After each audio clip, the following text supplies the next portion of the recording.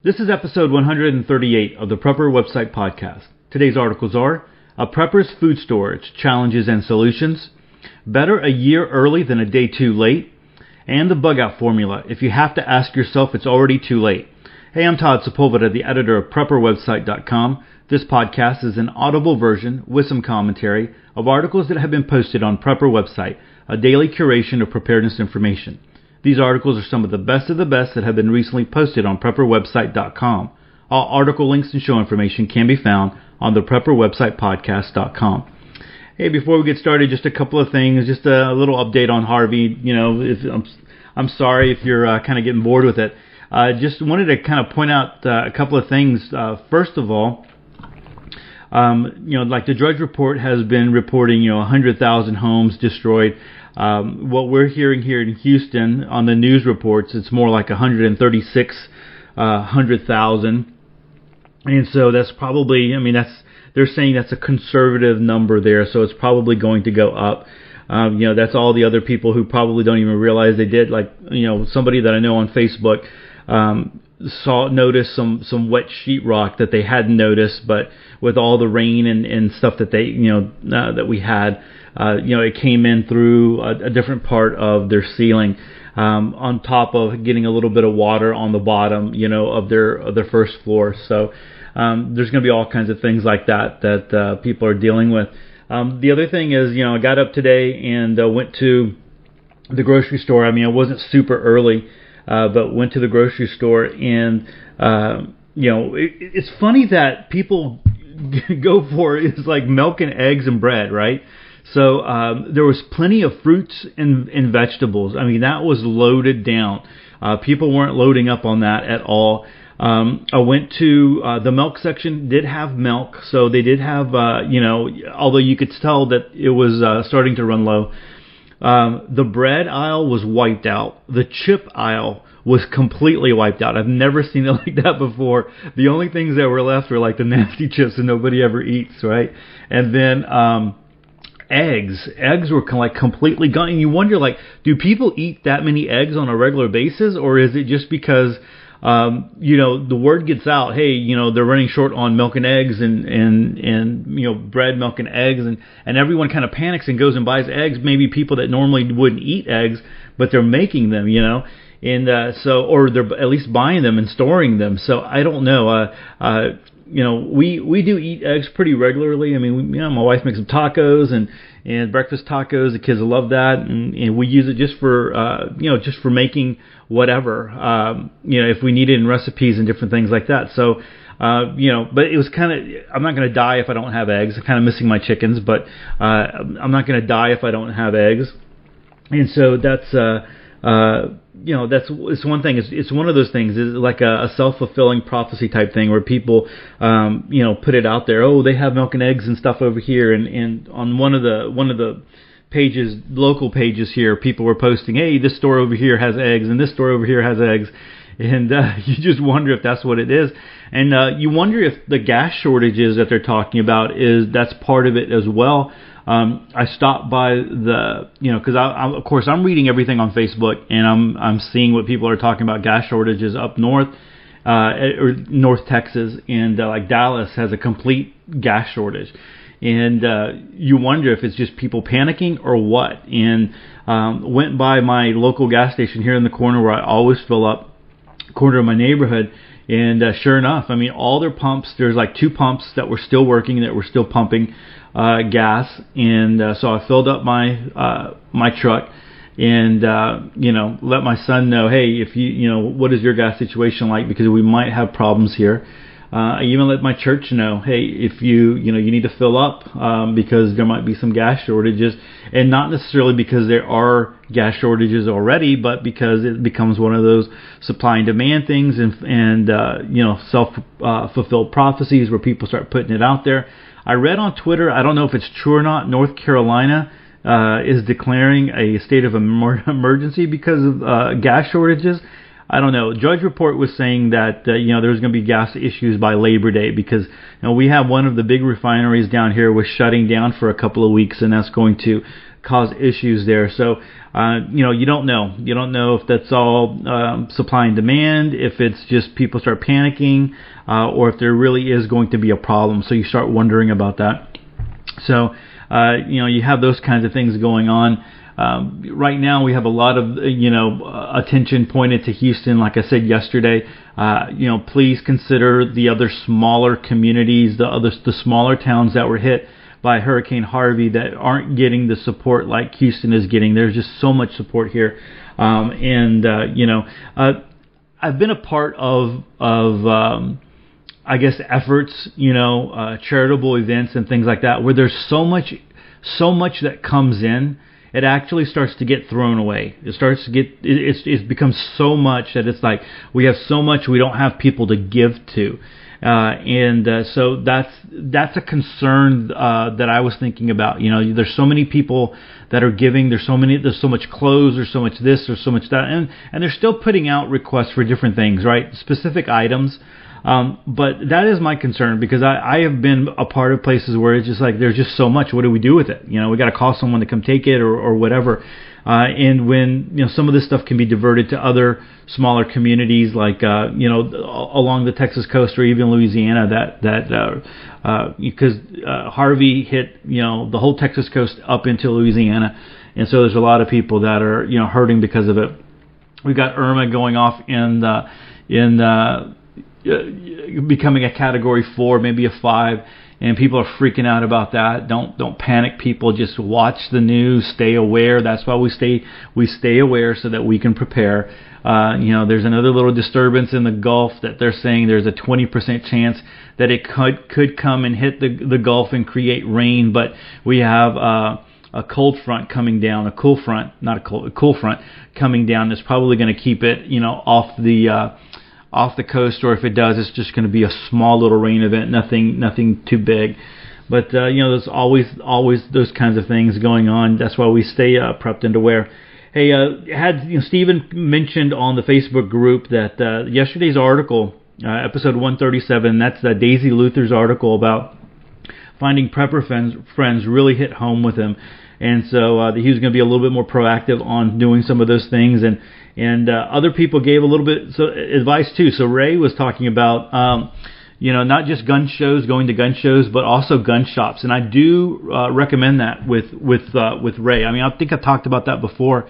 There's a local gun shop here in my area where you kind of go, and I haven't been in a long time, but you start going, they start seeing your face on a regular basis, and maybe where they're keeping back, like when the ammo shortage was going on, they might be keeping ammo back for just people coming in and looking for it. But if you're a regular customer, they might be, more apt to give that to you because you're a regular customer. They're going to take care of their regular customers there.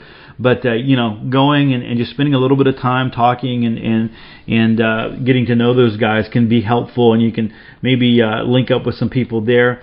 And then Barbara mentioned that in her area, I can't remember exactly where she's at, but in her area, preppers have received a kind of like a bad name because they didn't assimilate very well, because preppers are keep to themselves and OPSEC and all that kind of junk, and so they don't really they really kind of gave themselves a bad name, so people don't really want to work with them.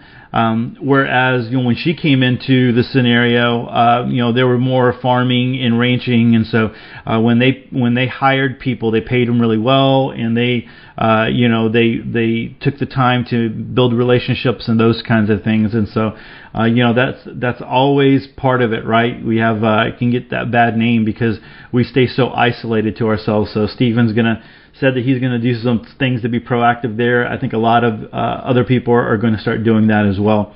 All right, so I have some really great articles today. It's Friday. I pulled one out specifically from Ed That Matters that I think is important, because I'm hearing stuff about evacuations and stuff, and I think it's maybe is eye-opening. It got some play back in the day when I posted on Prepper website, but it's a little bit older article. about a year old now, but I think it definitely applies to situations like what's going on, what happened in Houston, and what people are talking about evacuating. A good one over from Peak Prosperity. It's the first time I mentioned them before, but the first time we're gonna read one from this article from this website. And then our first one comes to us from survivalistprepper.net.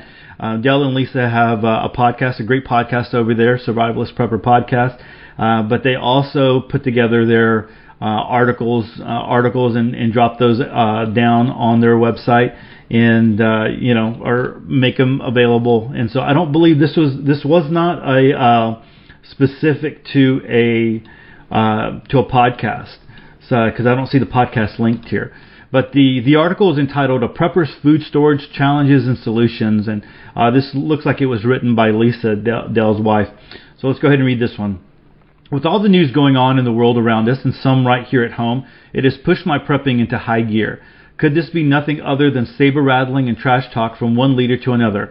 It could be, but am I willing to risk not being prepared in case something does happen? Not a chance. My concerns range from North Korea to Antifa to the never-ending supply of money the government thinks it has. While the threat from North Korea is a little overhyped by the mainstream media, the silence surrounding government corruption, unless you're Donald Trump, and government spending is deafening. Hey, let me stop right here. There was something else I was wanting to talk about at the very beginning, and if I don't do it here, I'm probably going to forget. But reading this article and reading North Korea there kind of reminded me of this. So North Korea is ramping up. We're sending more and more assets to the area, which is kind of scary in that fact. I had heard someone had told me that Russia has pulled back from their borders as much as possible, and then today, which I thought was very, very curious, Amir Sarfati, who runs Behold Israel, and he talks a lot about prophecy and different things like that, is mentioning that there's a little bit of concern, and I think he's a colonel in the Israeli military. I'm not sure. But a lot of the times he says he has insight of what's going on, and he's saying that a lot of Western countries are concerned with what Russia is doing. They're supposed to be doing some wargaming or some drills on the Ukraine, Lithuania, and Polish borders. And so they're saying that there's going to be like maybe 60,000 soldiers involved. But he is saying that what people are saying is there's more like 100,000 soldiers, and there's a lot of assets that normally wouldn't go into just drills that are being moved forward into the border. And he's one of the things that he mentioned was a lot of the times Russia kind of pushes and pokes and prods and kind of sees what the reaction is going to be before they move forward. And so he was saying that in the intelligence community, there's a lot of question about what's going on with Russia and being over there on that border, and maybe possibly with all the attention on North Korea, people aren't paying attention to what Russia is doing, and that could be a smokescreen over in North Korea, with North Korea ramping up, and maybe they're ramping up and getting everyone's attention, and then assets are being deployed, and then boom, Russia makes a move, and then everyone's on their heels, right? So I don't know. Just wanted to kind of pass that off because there's just so many things, right, that are up in the air. On top of everything that's happening, there's always craziness, right? So another thing to kind of keep in the back of your mind, and then kind of keep your ears open for anything that could possibly be going on there. All right, so let's keep moving on here. I've been listening to many different news shows as well as podcasts, and even though I really don't want anything to happen, it could. I want to make sure I am as prepared as I can be just in case. And if my internal sense is incorrect, well, I guess my family and I will be that much more prepared for a little bit longer. I'm okay with that. One of my priorities for prepping is, of course, food. I love food. My family loves food too, and I love the feeling of having a substantial backup of food. We spend hundreds of dollars each month to feed our families, and it's nice to know that if the money train stops, I can still feed my family. Sometimes, though, this can get a little out of hand. We have cupboards and closets that are filled with food storage, and when we run out of conventional storage, we start thinking out of the box and create some additional areas to store even more food. when packaged food nears expiration date. And when we inevitably have some food that has reached or is near reaching its expiration date, we transfer that up to our kitchen pantry, or if it's way past its expiration date, I save it. Do you wonder why I save expired food? This may be a little too far out there for some people, but it works for me. Let's say that there was some scenario that happened and I had people coming into my home demanding I give them my food. I'm a lot more willing to give them food that is near its best by date or well past it. I will have that food in plain sight while the real food storage is safely hidden away. If things are that dire, I can assure you people will try to get what you have, and if there is no stopping them, I will give them that food. Count your calories. Another thing to think about is how you eat now versus how you will be eating in case of an SHTF situation. According to different studies that have been done, the average American consumer consumes between 2,800 to 3,300 calories a day. And I'm not sure I agree with that number. Watching what people I work with put into their bodies on a daily basis, they eat way more than 3,000 calories a day. I am confident in an SHTF situation you will not be consuming 3,000 calories. I mean, you could, but then how long will your food storage last? Which means you need to plan your long-term food storage to last you based on the number of calories you want to consume daily. Have you ever gone on a diet? And have you had success with said diet? In my opinion, most of us fail to be successful with diets because food is everywhere and so easy to get. We can always start a diet tomorrow or try to eat healthier tomorrow, but what if the power goes out tomorrow and doesn't come back on instead? So you are going to have to make do with the food you have in your house. If you're eating 3,000 calories a day, how long will the food last you? You may have to do some serious planning, because if you dropped your calorie intake down to 1,500 calories per day, you could increase the length of time your food would last times 2. You also should consider how many people are in your family and or how many people you will be preparing meals for, because you will need to accommodate their caloric needs too. This is why long-term food storage is so important to think about. Your food will run out. No matter how well you prepare and plan, eventually your food storage will run out. Everyone's food storage will run out eventually. Unless one day we are lucky enough to have food replicators, then the discussion might be irrelevant. But until that day comes, you need to plan on what you will do when you no longer have food stored. The majority of people will not be thinking about this until they open their cupboards and find there isn't anything left. You and I, on the other hand, are already looking several years ahead and planning on what we will do for food. Long-term food equals a short-term solution. Your long-term food storage is not meant to last forever. It is meant to help get you through until your other options have come into play. For example, if everything goes down in the middle of the winter, you will most likely have a few months before you could even begin to get your garden going, and even longer before your food is ready to be harvested and preserved. In a short-term disaster scenario, long-term food storage is a great way to bulk up your food supply very quickly. Dell and I have a mix of pantry foods and long-term food. We sell legacy food storage products at the SHTF shop. If you are interested or have any questions, let us know here. Your long-term food storage is meant to supplement and get you through until your alternative food sources are available. This is why your planning is so important when considering just how you will create your long-term storage plan. Diversify your pantry. You do want to include regular shelf life type products like canned goods and pantry items. Staples like flour, spices, noodles, etc. can be a mixture of regular grocery store purchases and also include some longer-term shelf life items that you can find from companies like Legacy or Augustin Farms. You will also want to include your own preserved food if you are capable of doing this. If you have never attempted canning or making meals in jars, now would be a good time to start learning these skills. And above everything, always store what you eat and eat what you store in order to make the most of your long-term food storage.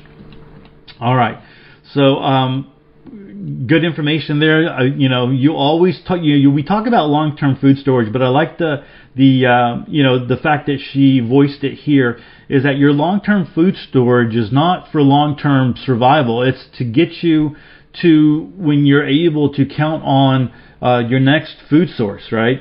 And so you're counting on dehydrated food, freeze-dried food, canned food, all the stuff that you stored in Mylar bags and 5-gallon buckets with O2 absorbers, and you're able to get to that and eat that so that when you can get to a point where you can garden, or you do have options a little bit later on down the road.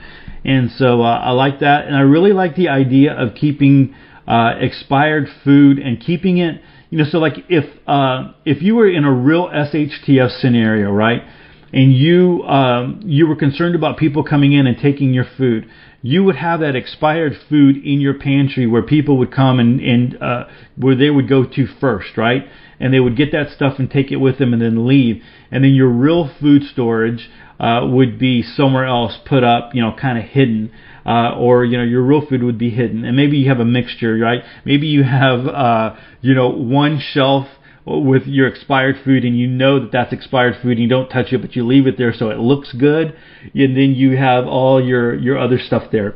So I'm thinking back to back in the day when Covert Prepper was around. His website has gone down, but he talked about having ways to show when people would come in, it's like ways to divert them and to mask what you really have. So anyway, good article there over at survivalistprepper.com or .net. I'm sorry, and go check that one out. All right, our next article comes to us from Peak Prosperity, and Peak Prosperity is Chris Martinson's website, and I've listened to Chris for a while. I remember listening to some of his or watching a video. One of the first ones that I remember about him he's talking about silver, and people were, I think he was in Mexico, if I'm not mistaken, and this is years and years ago, and people were just like, not wanting to believe, the issues around, why you would go to silver or whatever. But Chris and Adam Taggart over there run Peak Prosperity, and Adam, has written an article that I think is really good, and will play into a lot of our understandings. I mean, we understand this, but I think sometimes it just it helps to solidify our thoughts on why we do what we do. So it starts off, the article is better a year early than a day too late. Preparation only has value if it's done in advance. And again, there is this, it's by Adam Taggart, and there is a proverb. They start off the article with a proverb: "He who hesitates is lost." So let's go ahead and start reading this one. Change, especially a collapse scenario, often happens quite fast. So fast that there's little to no time to react in the short frenzy between before and after. This is true throughout nature. Glaciers that took millennia to form calve off into the sea in a matter of moments. Old growth forests filled with 1,000-year-old trees can be decimated by a single wildfire. The bubonic plague, or the Black Death pandemic of the Middle Ages, killed 1/3 of the Earth's human population within just 4 short years. Fast change is also a hallmark of human society. Movements and ideas, oftentimes simmering for years, decades or longer, suddenly reach a critical state in which the populace is swept up into history-making action. The outbreak of World War I, the Civil Rights Movement, the dissolution of the USSR, the digital age. When it comes, change happens swiftly, and life after, for better or worse, is forever different. I've witnessed this time and time again since co-founding PeakProsperity.com. And in pretty much every instance, I notice that the vast majority of people, including even many of the watchful and preparation-minded folks who read this site, are caught by surprise. Fukushima. A good example of this was the disaster at the Fukushima Daiichi nuclear power plant in March of 2011. Of course, no one could have foretold the timing and scale of the tsunami, and virtually nobody expected that it could overwhelm the facility as spectacularly as it did. So in the immediate aftermath of the plant's failure, the world looked on in sympathy, not fear. But on March 12th, that changed as the first of several hydrogen explosions was observed among the reactors, and then my phone rang. It was Chris, my co-founder, here at PeakProsperity.com. I don't know exactly, this is quote, "I don't know exactly what that was, but it wasn't good," end quote. He said, based on his background in the sciences, his strong assessment was that the situation at the plant was much more serious than was being publicly admitted to. Since I live on the West Coast here in the U.S., he advised me to consider getting a radiation detection contamination protection kit, just in case. While we both hoped it wouldn't come to that, I quickly heeded his advice. I placed an order for a kit, as well as a shipment of iodine tablets. I was very lucky to have done so, because just a few short hours later, as the world woke up to the worsening situation at Fukushima, anything related to radioactive contamination was sold out across the U.S. for months. The supply chain for that stuff was minuscule compared to the demand of a panicked nation. If you were late to the game, and pretty much everybody but the extreme early birds like me was, you were out of luck and vulnerable. Now, thankfully, as horrible as the ongoing crisis there still is, it's 6 years later and the radioactive fuel that melted through containment still remains in a molten state. The worst case scenario didn't materialize. But I still keep my contamination kit handy, more than anything else as a reminder of how fast things can change, and of the outsized value of early action. I was right on that one, sorry. The Oroville Dam. More recently, we saw a similarly swift devolution of events at California's Oroville Dam this year. The West Coast had suffered an especially wet winter, and an arrival of a Pineapple Express weather system in February didn't help the situation. California residents were focused on flooding and mudslides in the usual places. No one had any inkling that there was a risk of larger infrastructure failures, let alone one at the tallest dam in the U.S. And as the water levels rose at the Oroville Dam, the communication from state authorities was, quote, all is fine, all is under control, there's nothing to worry about, end quote. Until suddenly a mass evacuation of over 200,000 residents living downstream was ordered. Not surprisingly, the subsequent panicked scramble resulted in tremendous traffic jams, slowing down the evacuation to a snail's pace.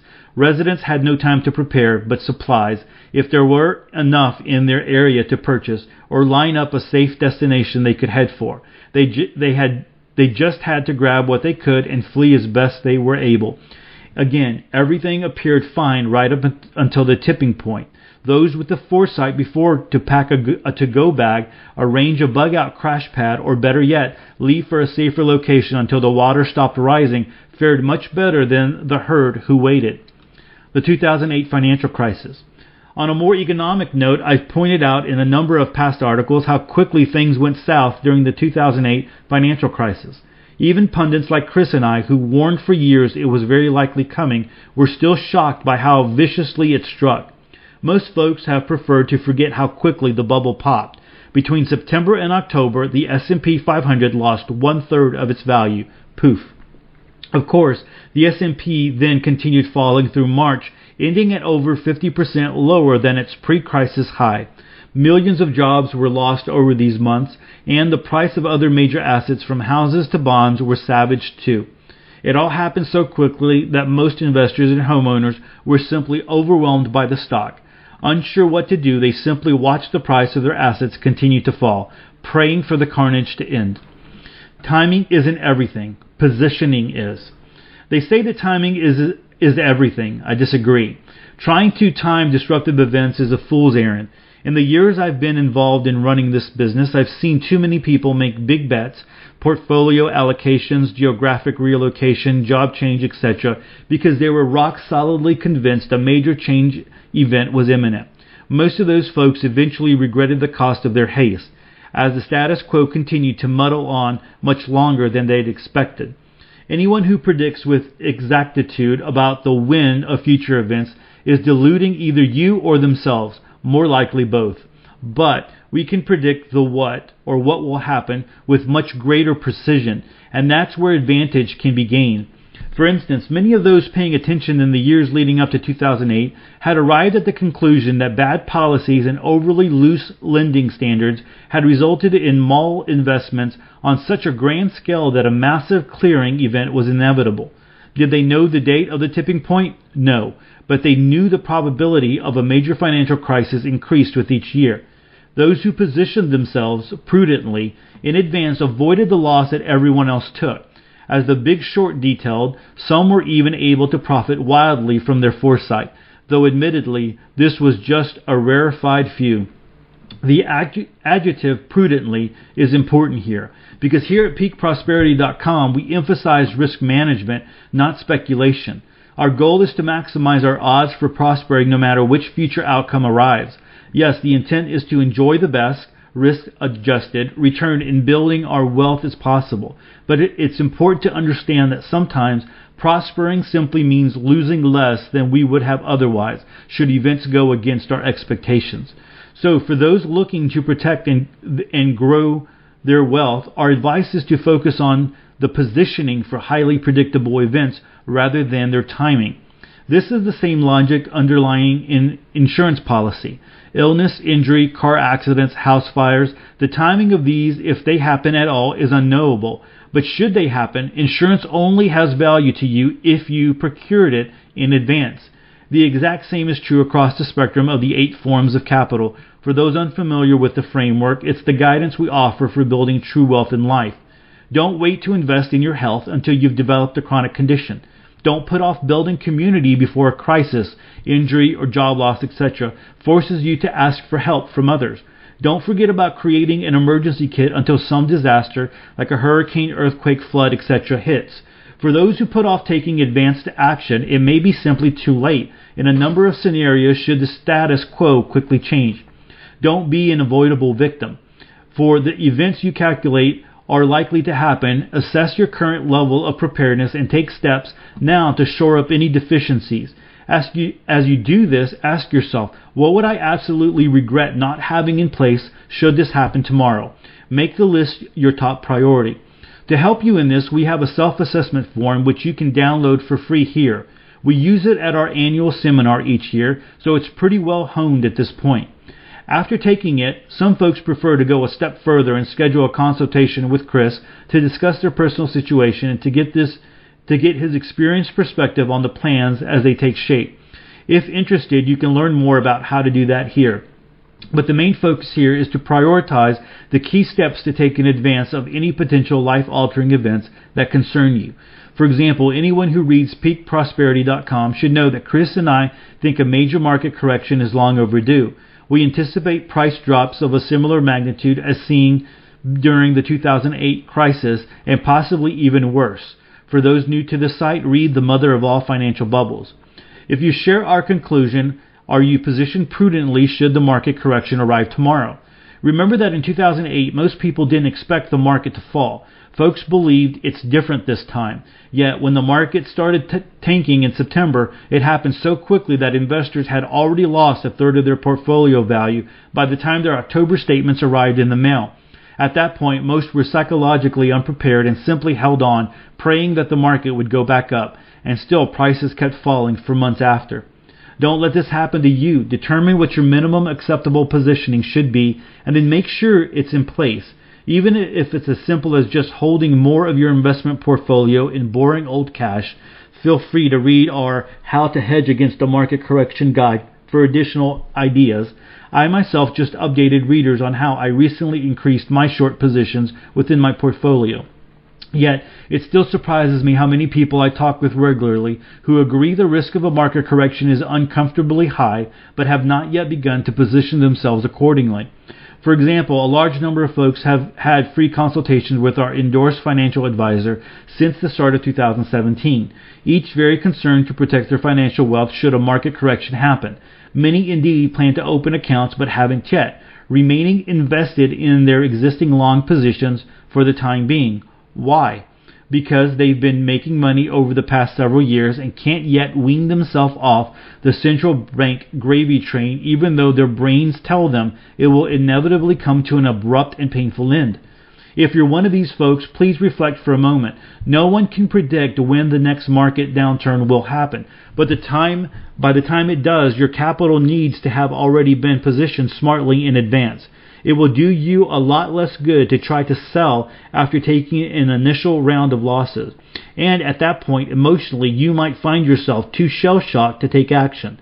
There might even be restrictions placed on access to your funds if the situation gets bad enough. So in today's urge to wait just a little bit longer worth the risk? Only you can determine if and when to transfer any of your capital over. But if you already made the decision in your mind to eventually do so, as many of you have expressed, then a prudent step is to simply fill out the paperwork to open an account now. You can deal with any transfers later.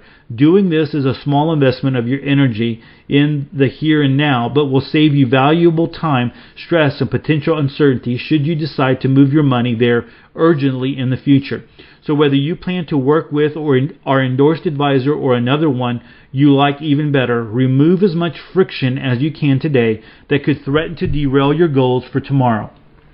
The same logic applies to nearly anyone concerned about the 3 E's discussed in the crash course. Homeowners looking to sell before the next housing downturn. With more and more major markets topping out, have you determined a time frame by which you'd like to have your house sold?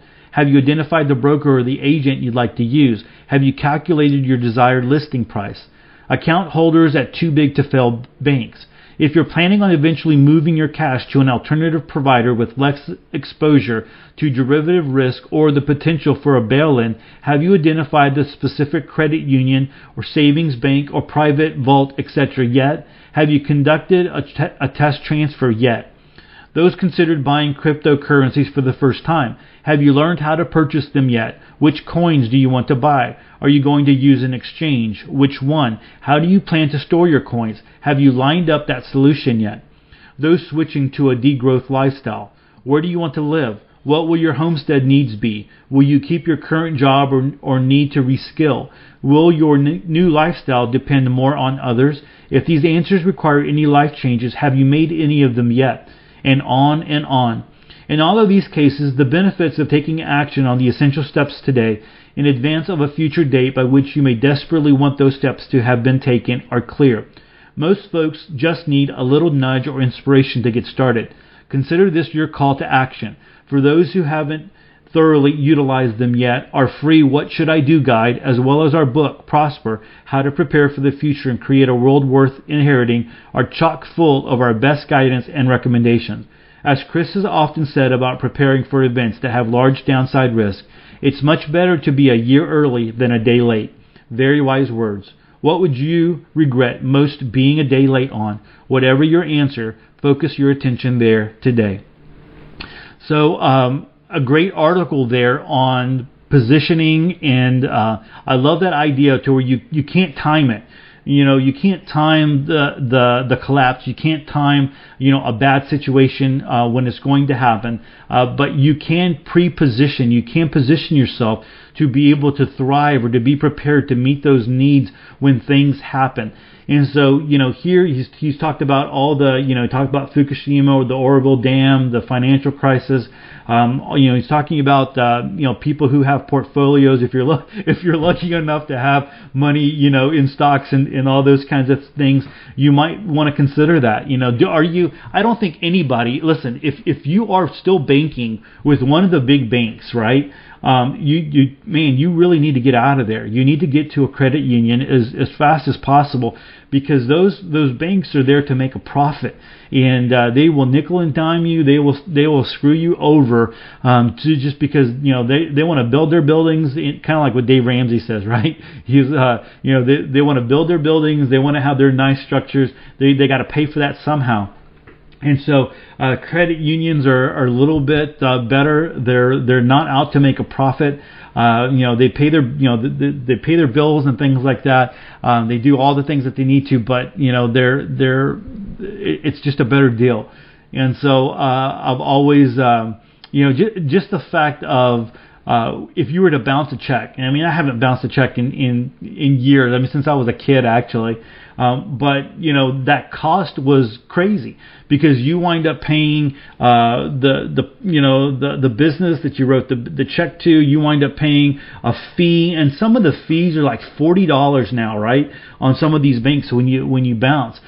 Credit unions aren't like that. You're going to pay a fee, but they all have that ability that if you have a savings account, they're going to draw from your savings account first before they bounce a check, right? And so that's what that's anyway. So I'm getting off topic there, but consider all those things now. Consider what you can do now. The people that have flooded here in Houston, how many of those people were thinking about flood insurance? How many people were thinking about, hey, I think it might be a good idea to have flood insurance. It doesn't cost that much, as opposed to, if you really needed it, blah, blah, blah, and all that kind of stuff. And then this happened, and then they didn't have flood insurance. I read a post of someone that I used to go to school with back in the junior high days, and, they flooded. They had probably, chest high water in their house, and they've been going at it for a day now. And they had a lot of help, and they were very, very grateful. But they said that things are already molding, and so it's just a bad situation. So what could you pre-position right now? Have you made that bug out bag? Have you stored, some rice and beans? Rice and beans. When you put those two together, it's a good meal. You can with a little bit of seasoning, you can make a good meal. You can add some things from a garden. You can, put some canned meat, in there, spice it up a little bit, whatever. But, having rice and beans in Mylar bags inside of 5-gallon buckets from Home Depot with O2 absorbers and the whole deal, that is so easy to do. And it might require, you got to order the supplies and go pick up the supplies and blah, blah, blah. And then you do it, and it will take you, literally, it will take you, depending on how much you do, maybe an hour to from start to finish. And then you just need a place to store it. And so I'm gonna link to my Uber guide on long-term food storage.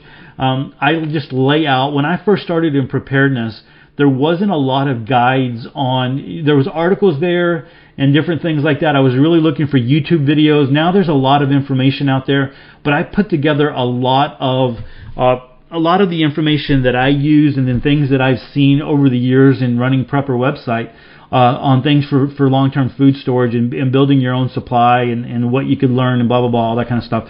So if you have not done that, just do it. Just bite the bullet and do it. It is not that hard to do. Anyone can do it. So I'm going to link to that one as well, so you can check that out and buckle down and get some food storage. Get some means to filter water. And just have you done that? Bite the bullet and do that. Have you started a preparedness plan? Bite the bullet and just start taking a little bit of time to think through it. What would you do? And so I really like this article. I think it's very timely.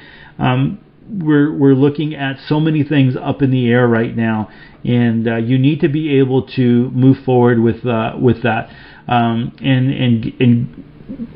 you need to be able to, when the poop hits the fan, that you're not in Adam wrote about that shell shocked here, that when the poop hits the fan, that you have an idea of things that need to get done, and you're able to do them, and you go into to action mode. Not like, oh my gosh, what do I do? What was that thing that I needed to do? Is that you already know what needs to get done, and you go into action mode. All right.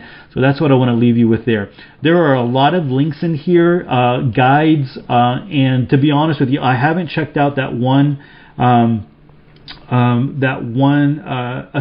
Self-assessment form. I'm going to download it. He said that they use it at their annual seminar, so I'm going to check that out. But there's a lot of links here that I think are very, very valuable. Some of the things I know that I've linked to on Prepper website in the past, but you can go check those out over at peakprosperity.com. All right, so let's go ahead and go into the next article. This is from my website. It's called the Bugout Formula. If you have to ask yourself, it's already too late. This is actually a guest post. It didn't turn out to be a guest post. Someone here in the Houston area, Michael, sent me an email, and we started kind of going back and forth. And he was talking about some things and kind of thinking out loud and writing some things down. Actually, I just recently heard from him. He's asking how things were going on here in Houston, at least, if we were okay and stuff like that. And so kind of brought this to my memory. But then also a lot of people were asking, like, why didn't Houston evacuate? And I'll tell you why Houston didn't evacuate. The last time when Katrina hit, back in the day, that next week or 2 weeks after that, Hurricane Rita was supposed to hit. It was a Category 5. It was supposed to directly hit Galveston, come up I-45, and it was going to be devastating. So everyone had Katrina fresh on the mind. They saw all the looting. They saw all the destruction in New Orleans. They saw the Superdome and all the things that were going on and all the stories. Kind of like what people are hearing now all over the place that aren't in Houston. I'm sure people are hearing about all the different kind of rumors and stuff. Everybody was seeing all those things. And so our school district, I remember, we closed on Thursday. You know, they gave Friday to everyone so that they could prepare if they wanted to get out of Houston or whatever they wanted to leave, they could leave. But people panicked. And again, people panicked and they got on the road and people wound up dying because it was so congested. Actually, it wasn't just Rita. I think in Hurricane Ike, I think it happened as well. People decided to leave Houston, and everything was so congested. I remember, those of you that run those of you who remember, we used to run a foster group home. One of our kids who used to live with us and who had aged out of care was living with her aunt, and they got out of Houston, and it took them hours and hours. I mean, like 8 hours to get out of Houston and to get far up north, and then there was nothing. People who talked about like all the convenience, so people were stranded on the freeways, and then all the convenience stores and everything was just wiped out. I mean, nothing was there. People were running out of gas. People who had health conditions, their vehicles ran out of gas, and they wound up dying because the heat was so bad. So all those things are fresh on people's minds, because it wasn't too long ago that we had all this craziness happen on the freeway because people were freaking out and they were evacuating and people died. So that's why the mayor of Houston was like, no, we're not going to evacuate. It's going to be a flooding situation. And there has been death here. I think the count is up to 38, and they're expecting more in the Houston area because of the hurricane. But there could be a lot more in the evacuation plan. So think about if you were stranded on the freeways. You've seen a lot of pictures of the freeways that were completely underwater. If you were stranded on the freeways and then all that water started coming rushing, I mean, you'd have to get out of your car and you'd have to start, getting out. You'd be completely displaced, and possibly where your home didn't flood, now you're in a flood situation where you've lost your car and you can't get back home and all those kinds of things. So what Michael did here is he started using a little bit of math on what it would take. And so I really like this idea. So when you think about wherever you are, I mean, if you are in a city, even if you are in a small city, evacuation, if you had to evacuate, you need to consider how many people would be leaving the city and consider all the highways and the freeways and the streets that go out and what they would look like, right?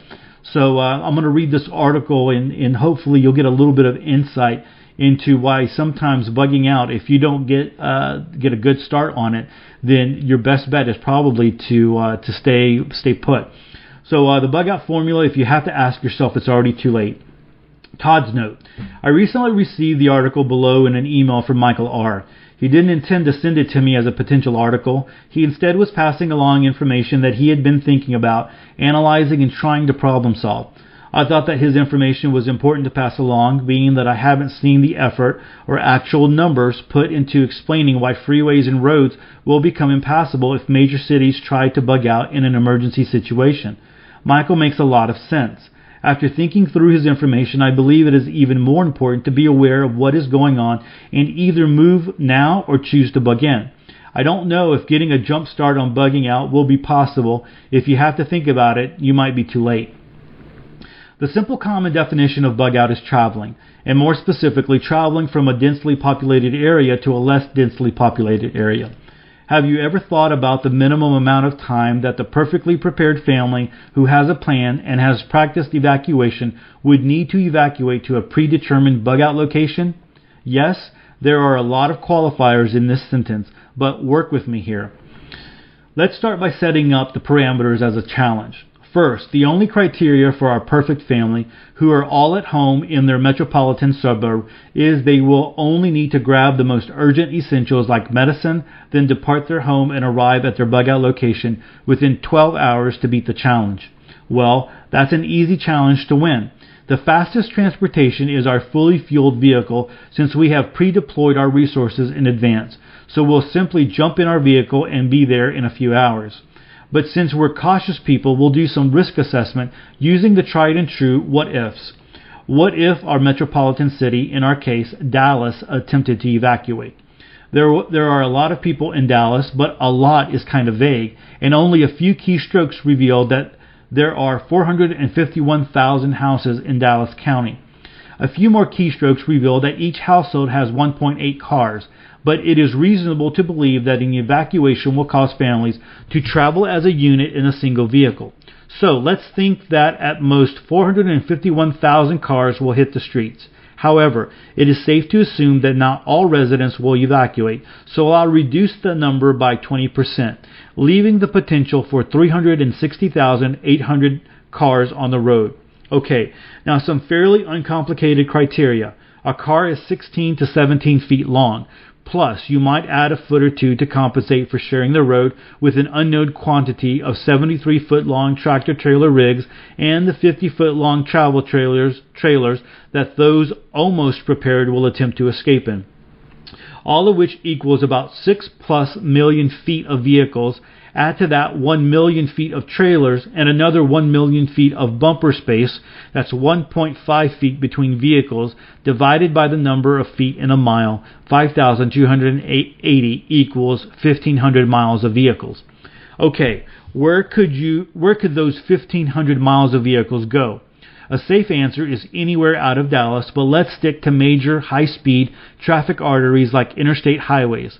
Dallas has 3 interstates, meaning 16 lanes of outbound roadways available for use in a mass evacuation of Dallas.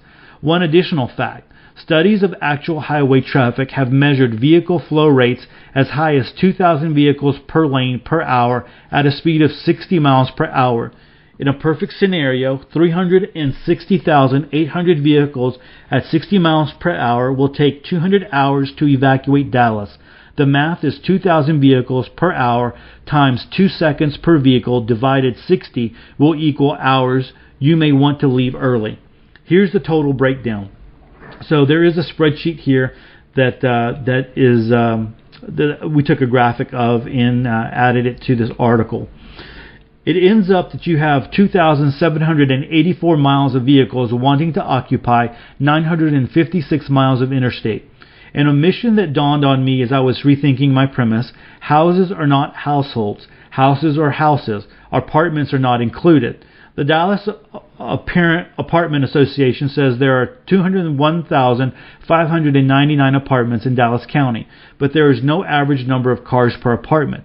The safest guess may be 1 car per apartment, and 40% to miles, so 3,894 miles of cars wanting to occupy 239 miles. Now, if you think that everyone had a place to go, like mom and dad's house, a second home, a farm, or a camping place, and that they were evenly spread across the 6 major arteries out of Dallas, there would still not be enough road space. Figure it this way: 6 arteries times 4 lanes per artery times X miles. It doesn't matter what X equals. The first bottleneck stops all traffic.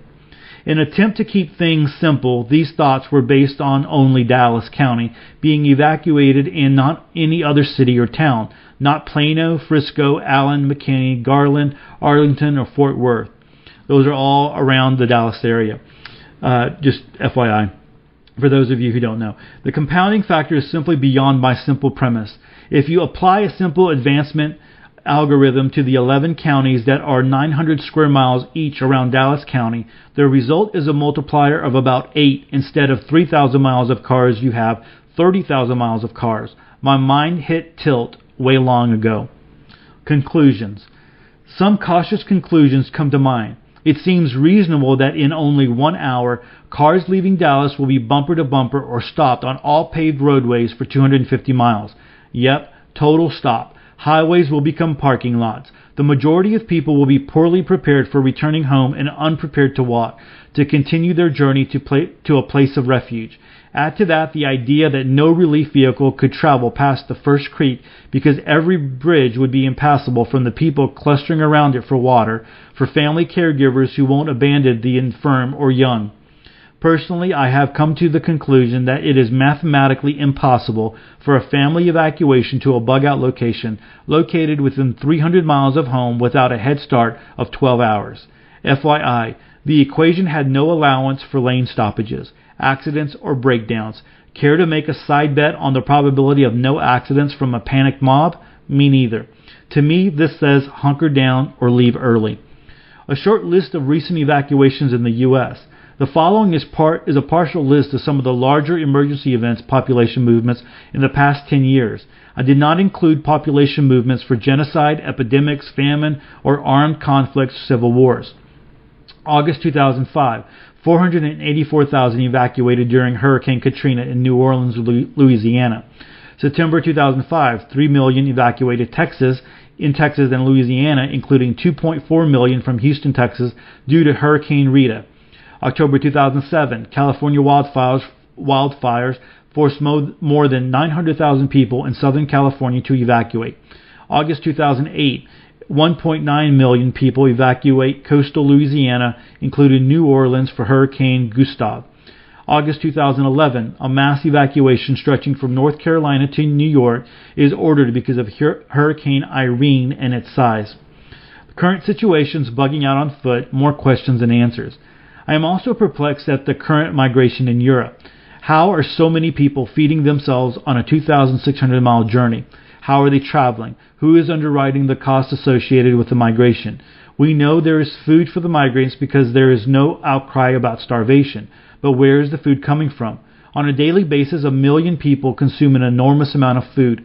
We know that ramping up food production takes months. Where is all this food coming from? Will the consumption of these food reserves cause a rise in food costs as product stocks are depleted? Todd's note. Michael gives us a lot to think about. What do you think? Feel free to leave your comments below. Check the links for more information on bugging out, bug-out vehicles, or bug-out bags. And check these links, bug-out location and Bob's bug-out bags. All right, so good article there and a lot to consider about what things look like. And again, it's one reason why I always say you need to be aware of what's going on, and definitely know that. I mean, we have a place up in the country, but we all know that if we don't get a jump start on it, there are some alternative routes that we have, but even those I think would be locked down. Once you get to a certain place. So, a lot to consider here. If you're planning on bugging out, you need to be way ahead of the game and be aware of what's going on so you're able to take off. And that's if you are able to get in and get moving. Not the fact that hey, I got to pack up, I got to pack bags, I got to pack medicine, I got to find this, I got to find that, and all those things that go into that. So a lot to consider. And so when people talk about evacuating Houston, there just would have been no way. It would have been worse. It would have caused more harm than good if that would have happened. At least I believe that. So a lot of good links here, definitely over on in this article over at Ed That Matters. You want to go check this out because I linked to a lot of good stuff here. If you do hit one of these articles, let the webmaster know that hey, you're coming because of the Prepper Website Podcast. But just appreciate all those websites. If you're a website owner and you're listening, thanks so much for allowing us to read your articles. It always is a very cool thing to be able to share out more information out there and make it available, because there's some people that aren't visiting websites, but they will hit a podcast and get their information that way. So, hey, with that, I'd love to hear any feedback that you have. You can hit me up on Facebook, Twitter, and Instagram. Don't forget to sign up for the mailing list and join the Facebook group if you want to be a part of that community over there. So with that, choose to live a more self-reliant life. Choose not to be so dependent on the government grid or the grind. Until next week, stay prepped and aware. Peace.